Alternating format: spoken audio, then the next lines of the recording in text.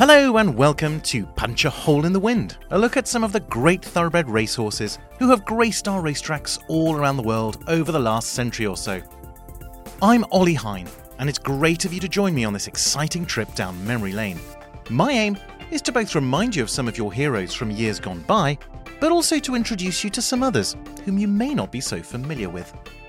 We revert today to the post-war years, in this case in the United States, where a wonderful racing machine set a US record of 16 consecutive victories that would not be matched in that country for many decades. Yet the greed of his connections was almost his downfall. That Citation is not instinctively mentioned by every racing fan in the US in the same breath as Secretariat and Man o' War is simply wrong. And it is due to one thing only: greed.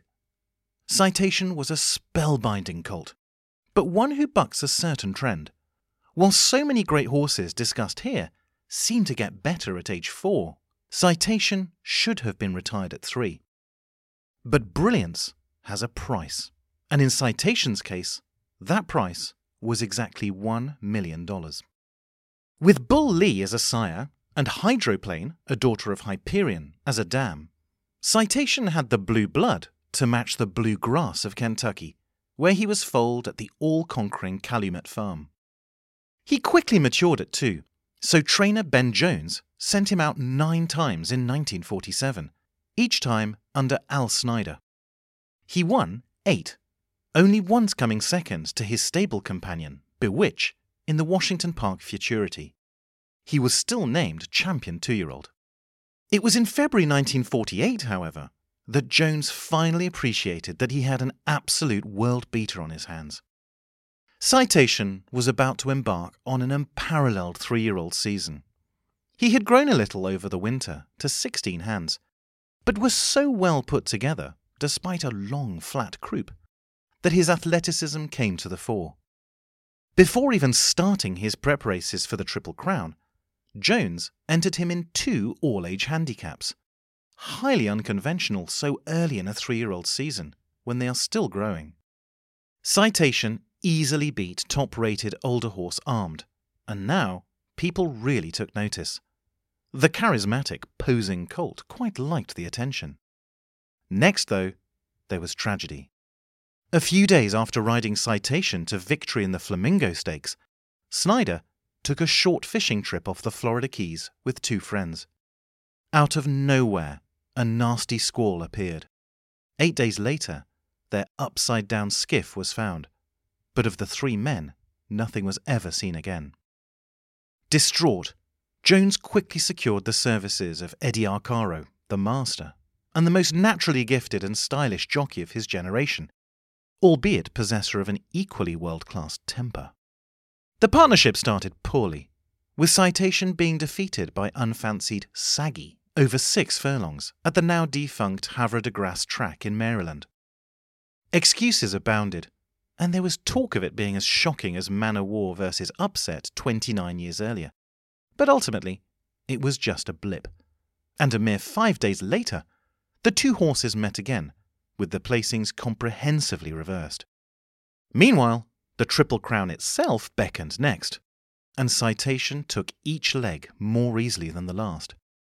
It wasn't set up to be a cakewalk, however. Up against him was a horse with, at the time, an equally lofty reputation.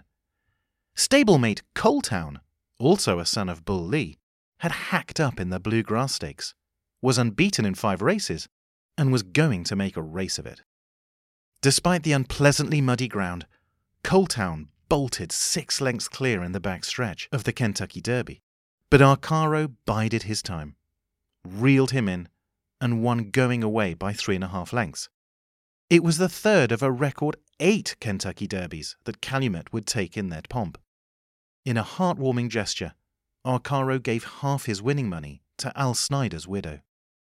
The Preakness he won by nearly twice as far, and before the Belmont Stakes, Jones squeezed the Jersey Derby in for good measure, Citation romping home by 11 lengths in a track record. The Belmont itself was a procession, Jones's amazing colt surging clear by 8 lengths in the home stretch. However, It could so easily not have been.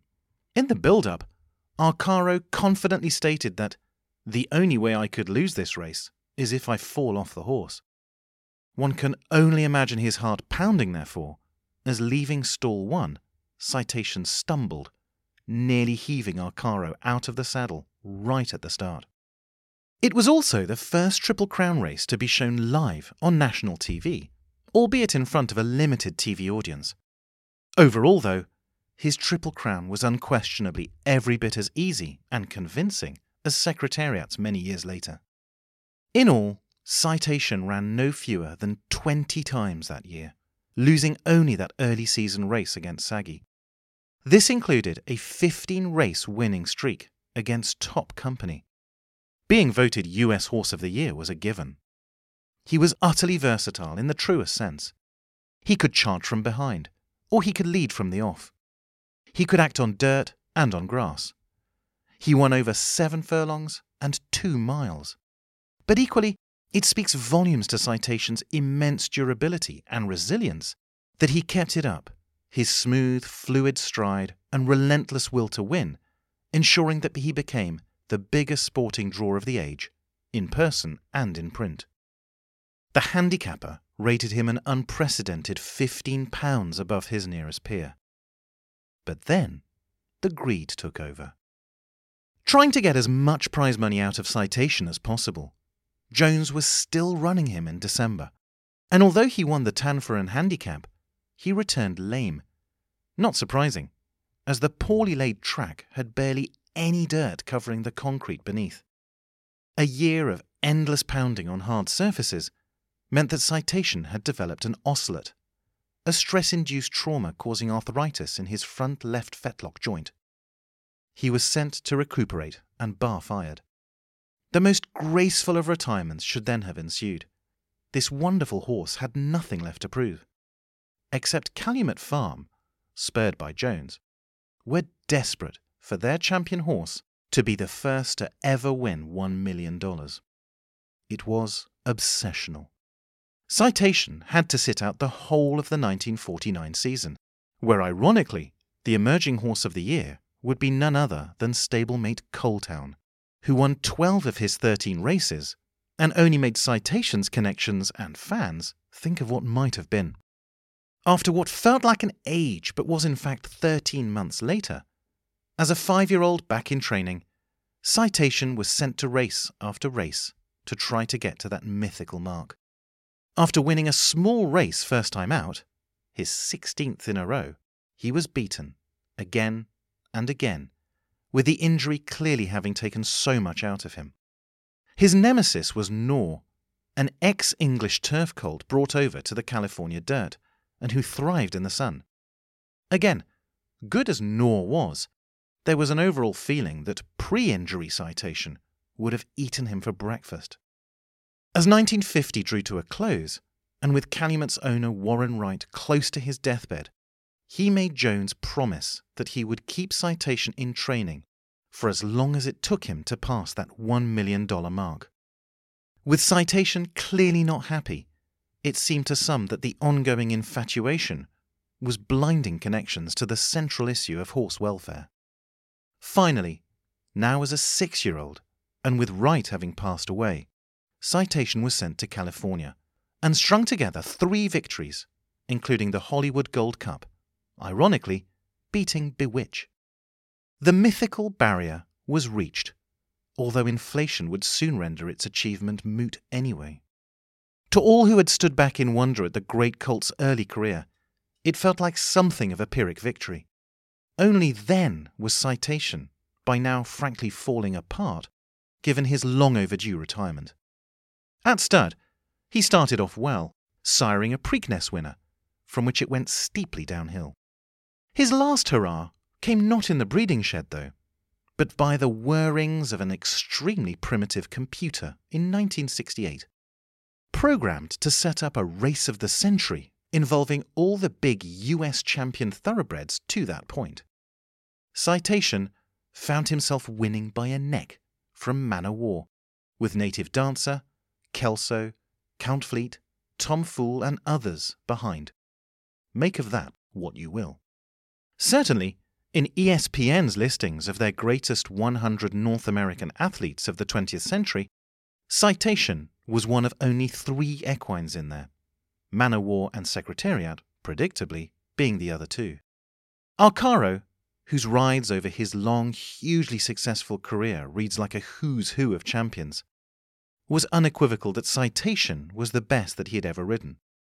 But as with so many champions that we discuss here, Citation's greatness should be measured on what he did at his best, and not on the dubious decisions of those who took care of him. And at his best, he really was something truly special. To find out more about Citation and other greats from the past, check out my book, Punch a Hole in the Wind, out now and available online and in bookshops. Next time, we'll go to a different part of the world and share the exploits of another great horse from another era who could punch a hole in the wind.